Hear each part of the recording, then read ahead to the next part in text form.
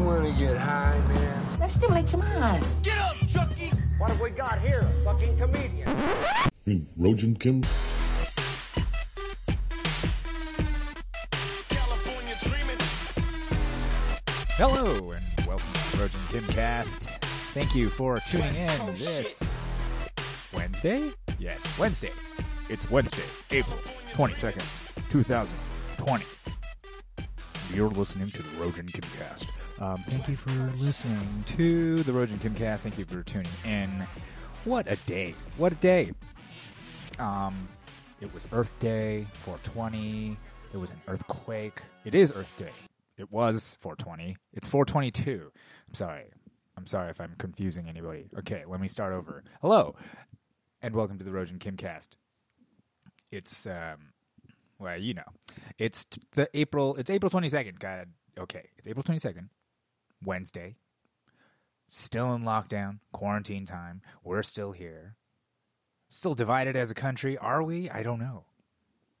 Are we? I don't know. I'm divided with myself, so I guess it's hard to... I can see that the country's divided in that case. You know what I mean? Like, it's the country... If the country is a reflection of me, then yes, it is truly divided. Just like the Korean and American side, right? The gay and the straight side. And the trans and cis side. All those sides. Yin and yang. Fighting. Working. Swirling together. We're all, everything is us. We are everything, you know, right? Isn't that the whole thing? Like, we're all made of star stuff, right? We're all made of star stuff, guys. But then again, if you think about it, so is Hitler, right? Yeah, so I don't know what any of this means. Okay. Here's what I do know. I do know that in any crisis for a country, the way out of it is probably unity, right? I think that's... It just seems like one of those weird give-ins. It's a given? Is that a given? Is that too much? Do you think that that's like, you know, maybe that's like just some countries, but not America because we're so awesome, you know, because there used to be a saying called you can't have guns and butter. Right? A little phrase, you can't have guns and butter. Just means that, you know, it's expensive to have a war and a thriving economy at the same time. However, the United States said, hold on, hold my beer, right? Basically, it was just like, oh yeah, watch this. And for the past 40 some odd years, since we went off the gold standard, you know, since Vietnam, since the 50s, since the Korean War with the military-industrial complex, which proved to be too expensive 20 years later, so that they said, you know what, let's just start making money instead of hooking it up to something like gold. And then, it's been we were able to do that for another, 45 years? Here now. Some people have been saying that the system is going to collapse. Some people have been saying that it's a bubble. Big old bubble out there. And that's what's going on, you know, and it's like, and other people are like, no, everything is fine. It's just the pandemic, bro. The pandemic is the reason why everything's collapsing. And other people are like, no, the whole thing was set to collapse anyways, because that's what the 2008 financial collapse was. And, you know, we didn't really fix stuff. And other people are like, yeah, we did. So who knows? I don't know. I don't really know. I don't know. You know? All I do know is that unity seems to me a common thing across many situations of many countries of just the strategy that's necessary to get through something. You know what I mean?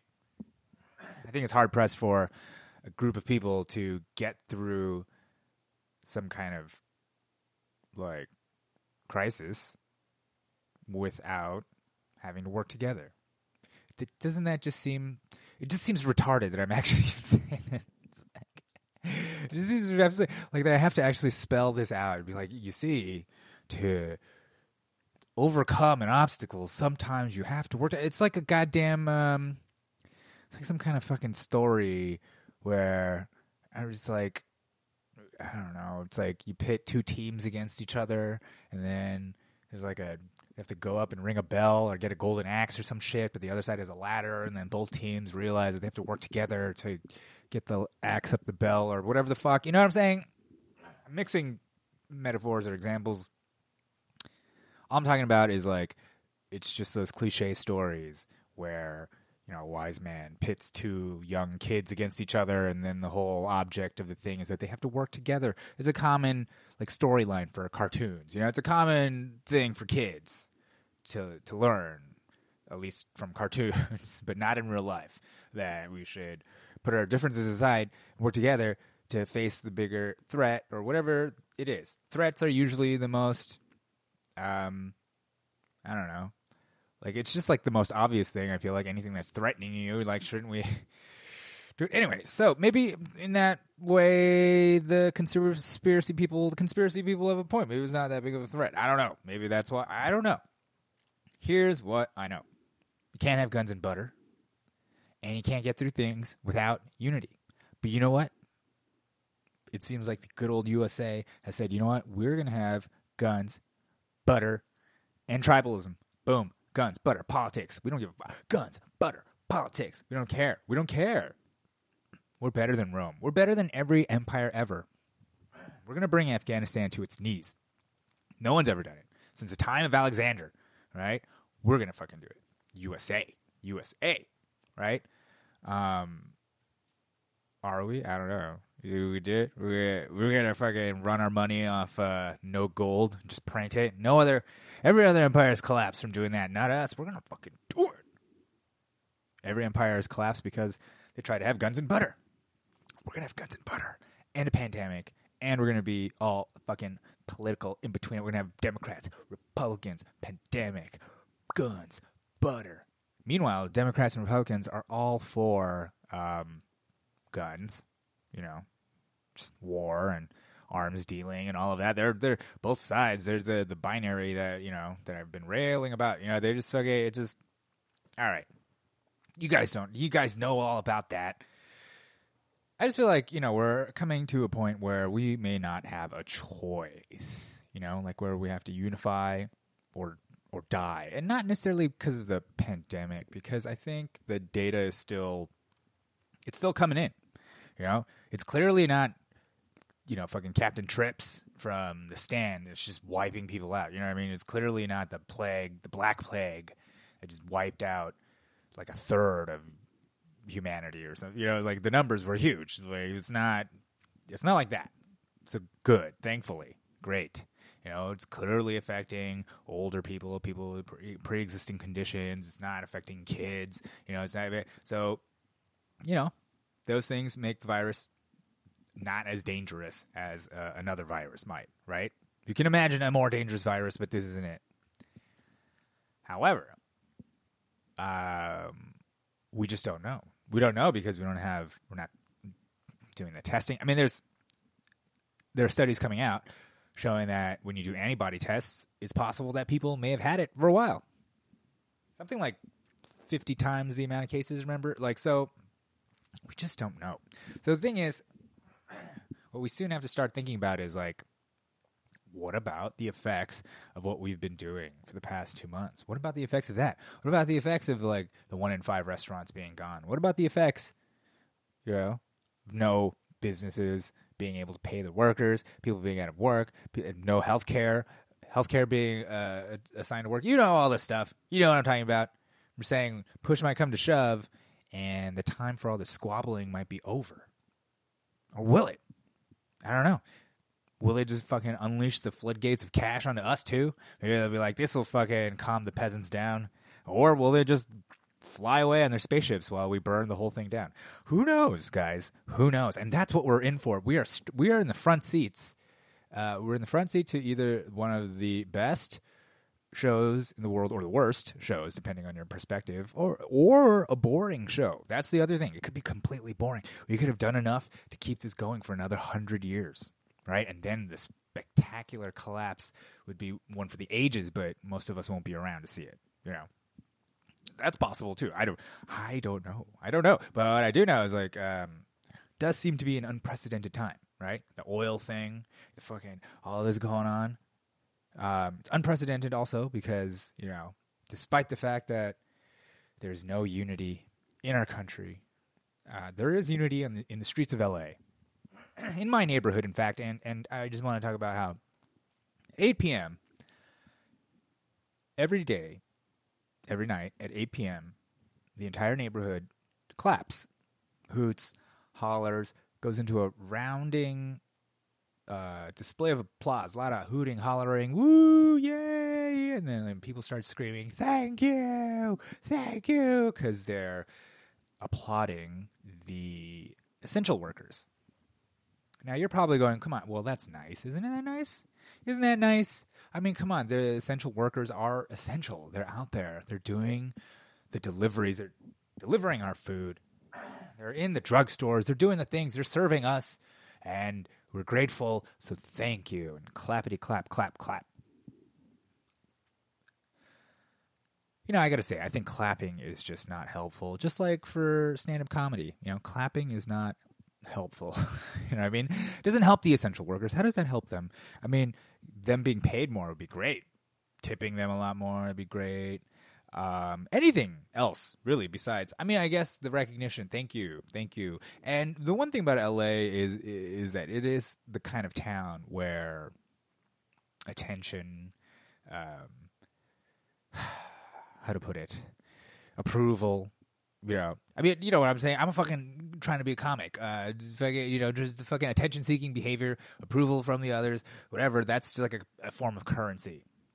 I'm living in a neighborhood filled with screenwriters and actors, I'm sure of it. And they think that if they were playing the role or writing the role of a delivery person, they would love to hear the applause, or at least they would love the applause for the screenplay they are writing about the heroic Amazon delivery guy. They would love to hear the thunderous applause, yeah, hoots and holler, the adoration of just the idolization, like you're a genius and so great, and they think that is amazing. Mostly because a lot of them are pretty well off, like, you know, they're okay comfortably. They're not that hungry, so they can think about, like, you know, what'd be really great is applause. That's something I've never had. Meanwhile, the Amazon delivery driver is like, hey, I might not have a place to live in a couple weeks if I don't make X amount of money. You know what I mean? Like, it's a very different equation,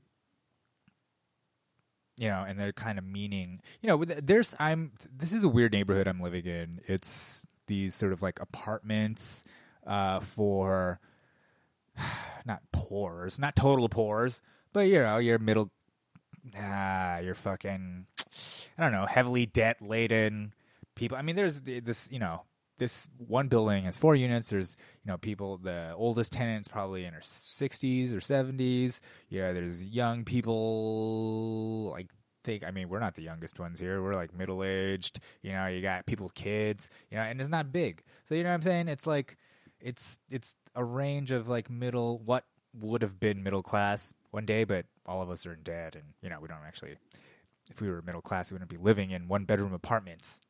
You know, you're like paying a premium for the central location next to the Grove. You know, that wouldn't be something that's happening. But anyways, interspersed in this neighborhood are really nice homes, $1 million homes probably. You know, it's really weird. It's LA. It's this hodgepodge of, you know, I'm sure some of these workers are probably living right next door to some of the places they deliver to. You know what I mean? Like that. It's just this hodgepodge. And I don't know. I just feel like the scale, the clapping, really with the clapping, like that's really that important. It also just kind of underlies the psychology of the people doing it, you know. And Brochin, you're so negative. You're such a hater. You're such a hater, and you're so negative. And this is why I didn't do well as an actor. You know what I mean? This is why I didn't do well in improv. UCB, RIP, by the way, UCB New York has announced that it shut its doors. Took about, oh God, I went through 4 times 3, so 1,200. Back then, UCB classes were 300 a pop. Now they're like 5. Jesus Christ, yeah, 5. Somebody told me. I took improv 101 to 104 and you know what? It was great. Was it worth 1,200? Nah. But I met, you know, Zach Woods, who's on Avenue 5 now, and I hope he's actually on the real Avenue 5 in space and not on this planet. Zach Woods, yeah. He was my improv 101 and 201 teacher, so that was cool. That's fine. But was it worth $600, you know, was it worth the $1,200? I don't know. But and then the improv, it's a good skill. It was a good skill, but I just didn't like the community, quote unquote. And then there's the whole rape stuff going on. And anyways, the thing, it's gone. UCB New York, soon UCB LA will be gone. They will all be gone. You know, they're all going to be gone. That's the whole thing. Comedy clubs are going to be gone. Besides the big old, you know, Levity Lives, whoever are the corporations. It's just all across the board. Say goodbye to mom and pop. That's the crazy thing about this virus is it kills mom and pops literally and figuratively, guys. Huh? Literally and figuratively, because, you know, figuratively because like mom and pop stores, and literally because they're actually dying. Your moms and dads are going to die from the virus. Okay, all right, let's move on. Let's move on to, all right, Figs. I have my ad read, final ad read. I'm going to do it. Okay, I'm doing the ad read. All right. This episode of the Rojan Kim Cast is brought to you by Figs. Figs is a premium brand of scrubs that healthcare workers can buy online for quality scrubs. What does this say? I can't read this gibberish. It just says Figs add gibberish Chinese. That's it. That's all it says. Okay, I don't know what this means.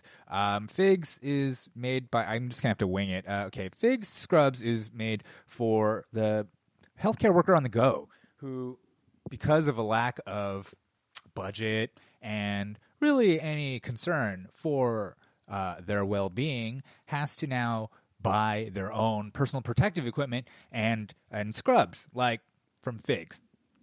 On one hand, I can't fault Figs because Figs is just taking advantage of an opportunity, just like any free market business would take care of an opportunity. It's just there was a market there, and the market said, hey, the equipment they're giving us in the hospitals is shit, and we need better stuff, so we're going to actually pay with our own money to get some of that equipment.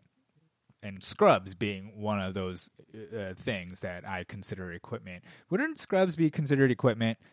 Well, Figs thinks so. And Figs thinks that instead of dealing with the Chinese-made cheap equipment that is a part of just-in-time inventory, you should buy your own inventory of Fig scrubs.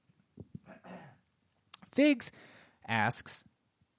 is a product that asks the very question, if you think healthcare workers are heroes, why have they been shafted in pay and personal protective equipment for the past 20 years? Why is there no inventory for any of the things they need in preparation of something like a global pandemic that we're in the middle in, or even just your plain old seasonal flu, you know, any kind of infectious disease or any sort of healthcare operations? Why would you do that to them if they are truly the heroes that that you say they are? Instead of clapping for nurses and doctors, instead of protesting them with your stupid Republican ideas of medicine, instead of thinking you're actually doing something by Instagramming yourself, taking pizza to a bunch of nurses, why not ask, why does Figs even have to exist? Why does a company decide that there is a market for people who need to buy scrubs? In fact, a better question is, how is there a market for this? In fact, there is. In fact, Figs is only acting in a rational manner, as any American business would, in sensing a need and providing a service. In that way, Figs can't be faulted for their business model. But who can be faulted, perhaps, is all of us. All of us, the whole country. That's the only way we can take any account for all of this that's going on, is to socialize the blame. We're all at fault, guys. We're all... Hold on, I'm getting a call. Hello? Okay. Well, I lost the Figs account, guys. I don't have the Figs account anymore. That was my my only lifeline in this pandemic to a source of income from this podcast, and I've squandered it by pointing out that Figs is a fantastic company that is just taking advantage of an opportunity during a crisis, just like the Chinese would. The Chinese that they're competing against, because Figs is made in the USA. USA. USA. USA stands for you shooting again? All right, USA. USA figures, you know what? We can be Bloods and Crips and fucking have guns and butter. We have guns and butter and Bloods and Crips. We don't care. Guns and butter and Bloods and Crips. Maybe that should be the name of this podcast, and then I'll be targeted by the Bloods and Crips or the U.S. government. Wouldn't that be grand? I have enemies at the federal and local level, and then I just got to find a state, sort of a state entity. Maybe I'll go after those backcountry hunters and anglers. They're kind of federal, but they have a state chapter. They're just how about I go after the Los Angeles Mycology Society? I'm coming after you, Ichiko, or whatever your name is, lady. You know, I'm also thinking of I gotta come up with some better guests. I mean, not better, sorry. I don't mean like the guests that I had have been all shitty. You know, they're comic friends and it's good times and all that, but I mean, it's a crazy, weird time, and I have a lot of weird interests, so maybe I'm going to just start finding weirdos that want to talk to another weirdo, and they'll get nothing out of it because I can't pay them. And I don't know if I'll actually have the listenership. So the only people that gain from something like that is you, the listener. You, I mean, and me too, from whatever, the conversation and stuff. But you, the listener, gets to gain from my... the ramblings of a madman and the endeavors to connect to other mad women and men. I didn't want to be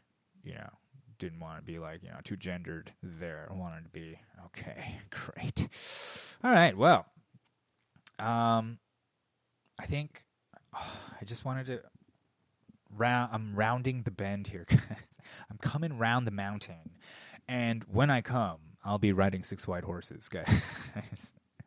So, listen, comedy's over, man. Stand-up's over. Just get used to this. I've definitely lost listeners. I got cocky, and I said I had 14, and now I'm down, I think, to 9.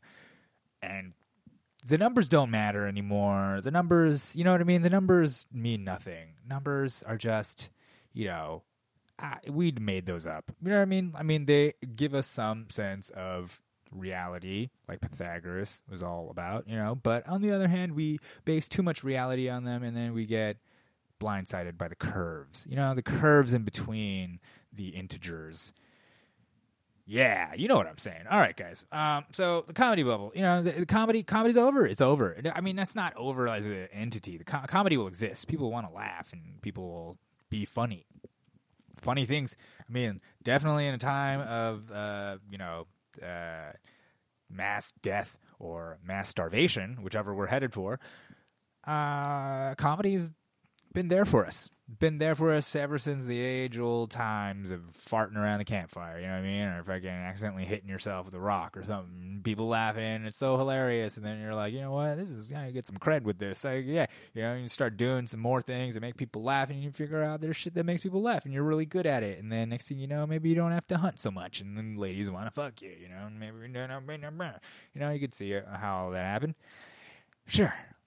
I'm just talking about the comedy bubble in the sense of economically, because I've been reading the Wall Street Journal, guys, and it told me... No, I'm just kidding. Would it be great if that's actually an article in the journal about comedy clubs? The open mic bubble has been... Okay. Slotted mics. Should they be hedged against? All right. What do I mean by this? Okay, I think I've talked about this before. My neighborhood. Going back to my neighborhood. Ooh, full circle. You see this? All right, fine. Maybe the 1200 improv class helped me do things like this. Bring it back full circle like a herald. All right. So anyways, my neighborhood. Live right off of Melrose Ave. I live in between Melrose and Beverly. Melrose Ave is, hip place, or was before it got decimated by this pandemic. Or the closures, not really the pandemic. On Melrose Avenue, there was one open mic establishment based on the slotted model popularized in LA by the Fourth Wall, an establishment called the Fourth Wall. Joe Manente, I don't know, Joe, good guy. He had an idea. He had a dream. He's like, why not create an open mic space, slotted, $5, have rules, okay. One turned into 2. We got 2 of these spots. Those two turned into 3 of these spots. 3 turned into 4 at one point, and then he had a cafe, and then he had to kind of retract a little bit. One of those cafes ended up on Melrose, right next to his competitor, Rachel Cuthbert, who decided, hey, I'm going to take the Joe's model and just do it here, over here where he's not. I'll do it here. Created Bert's Back Room. Bert's Back Room became a hit. Woo! On Melrose. That was like 2 blocks away. Started going, a lot of... I did not agree with, let's just say, the political leanings of the hosts that were sort of like... that oozed into the other comics there. Didn't like the... I don't know. There's just a vibe. Yeah, and the constant boomeranging. It's like everything was about the boomerang on the stories, and then it was like, everybody, it became about that and not really about comedy. Anyways, so Fourth Wall then opens next door, literally next door, like a block away, another mic next to Bert's Back Room. Boom. Almost like a fucking competitive dick move. Flexing some muscle, okay. And then another one popped up. Another mic. Boom. What was it called? The fucking... flashback mic, then the Comedy Office, then the Hollywood Comedy. So there's like 3 more fucking mics. This is on top of the fact that there were already mics that weren't following the slotted model on Melrose. Okay, there were more mics, and they were fucking packed all the time, and they were doing well, and I don't know, I just couldn't wrap my head around it. I was like, there's no way this is sustainable. There's no way comedy is this. There's no way comedy is this much fun.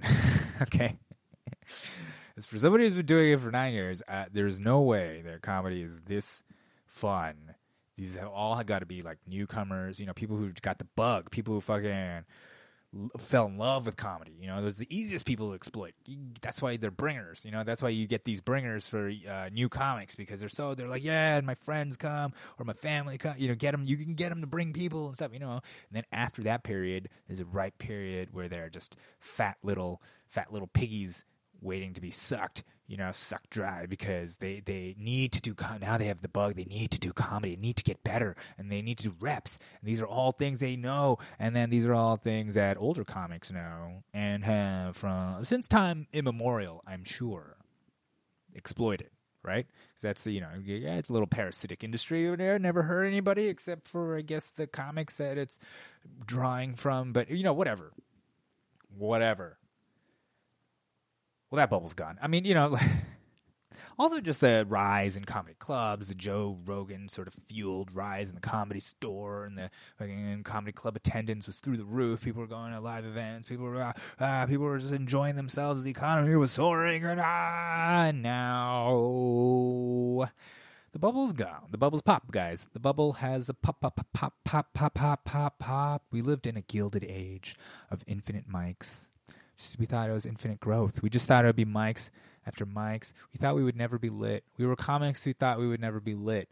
We were just going, and we just didn't have a care in the world, guys. It was such a beautiful time, and I think it's a time we're going to just talk about. We're going to talk about, like, people talk about, the fucking glory days of before segregation and stuff, or desegregation, before, before any of that stuff.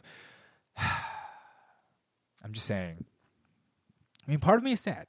Part of me, of course, I love stand-up comedy, and I had a great time doing comedy, and I fucking loved my comic friends and hanging out with them and doing mics wasn't that great, but some of the people in mics are great, and sometimes when the mic is good, it's great, and then shows are great, and all that stuff is great. Stand-up comedy is great. It's great, but it's just, it's going to have a refractory period. It's not really dead. It can't die, but it can go to sleep, it can go into a coma. Or at least the industry as it was is no longer what it was. And I think that, what was happening is like podcasts, internet media, whatever the fuck else is going to come out of the death of the UCB and the death of the comedy club system. There's going to be live comedy of some form. We just don't know what it's going to be, and we don't know in this time, this lockdown time, what larval stages of comedy are out there. I mean, could this be one? I mean, podcasting is a 10-year-old form, but it is relatively new. So who knows? I mean, I feel like that's the one thing I can do, right? So I'm going to keep doing it, and I can't itch that stand-up bug, it's just not gonna be itched. So I'm just gonna have to figure out some other way of probably crack cocaine. I think that's I mean, stand-up is like the crack of art, and so maybe I can get sponsored by crack. This episode of the Rojan Kimcast is sponsored by crack cocaine. When regular cocaine, it just won't do it for you, especially when trying to smoke it. The problem with regular cocaine is that it is not free-based in a form that can be regularly combusted or vaporized. By mixing cocaine in its powder form with baking soda and boiling it off, evaporating the water, and collecting the quote-unquote rocks that form, you can now make you now have free-based cocaine that you can vaporize or smoke at your pleasure. I mean, who am I to tell you what to do with your cocaine? You do whatever you want. Do what you want with your cocaine. Don't let me tell you how to cook it with, equal parts baking soda in a Pyrex glass, stirring and not to let it burn. Don't let me tell you to do that and then use a butane torch, and you can actually order glass roses. It's called a glass rose on Amazon. And I'm not telling you to do that and to start inhaling the vapors of the crack cocaine in the glass pipe that you get using the butane torch. I'm not telling you to do that. Don't do it. It's just not. What are you going to do? Become mayor of D.C.? Huh? What are you going to do? Be a leader? Be a winner? A 2-time winner? No, don't do that. You do what you want. The only thing I know about cocaine is you got to do it all. Okay? That's the only thing I know. All right? So I don't know anything about the CIA importing cocaine into the country as payment from the Nicaraguan Contras after sending them weapons from the Iranians that was part of the hostage release, the hostages when they were taken. The Reagan administration ended up getting some sweet money from these weapons that they sold the Iranians, and then they funneled that money to the Contras in Nicaragua, who in turn gave them cocaine, and then they took the cocaine, brought it in here. That's that movie with the Tom Cruise, Barry Jenkins? Is that his name? Whatever, the pilot guy with the cocaine. It's been proven that that's what they did, and that's what crack cocaine was. So don't let me tell you what to do that. Anyways, the Rojan Kimcast was brought to you by crack cocaine and figs. Well, no longer. Well, hopefully out of these two, one of them will stick with me. I'm hoping. I don't know. I'm hoping for crack. I think it's a better model, honestly. Better business model, sustainable. Balance sheet is off the charts, so I think it's going to be great. All right, guys, thank you so much for listening. Why don't you follow me? Why don't you? You probably already do. But you know what you should do? You should grab your wife's phone and go follow me on Twitter and Instagram, right? Grab her phone. I know some of you have wives. I know you know who I'm talking to. I know some of you have wives. Just grab her phone. She's not going to mind. Whatever. You know her password. Don't act like you don't. Just grab her phone. Just give me a follow, and it's no big deal. No big deal. And if she asks you, you can blame me if she asks. Okay? I give you permission to blame. Just say, Rojan told me I had to do it, and you tell him. It's probably best not to. You'd probably get in more trouble for that. I'll be honest. It'll make me look stronger. So don't do that. I don't want to come in between. I'm not a home wrecker. I don't want to come in between you and your wife. All right? All you have to do is get her on her phone, and subscribe to the Rojan Kimcast on Spotify and Stitcher and Apple and Google. That's all you have to do. And then, she's not going to fucking listen to it. She's not going to even know. She's not going to know. You won't get any notifications or anything. You won't have any fingerprints. Stop worrying so much. This is all going to blow over. It'll be great. It's going to be a V-shaped recovery. V for victory. V for vagina. V is for very good. Very good times I'm having here with you. Am I done? Okay, I am. Thank you so much. And until next time. Okay.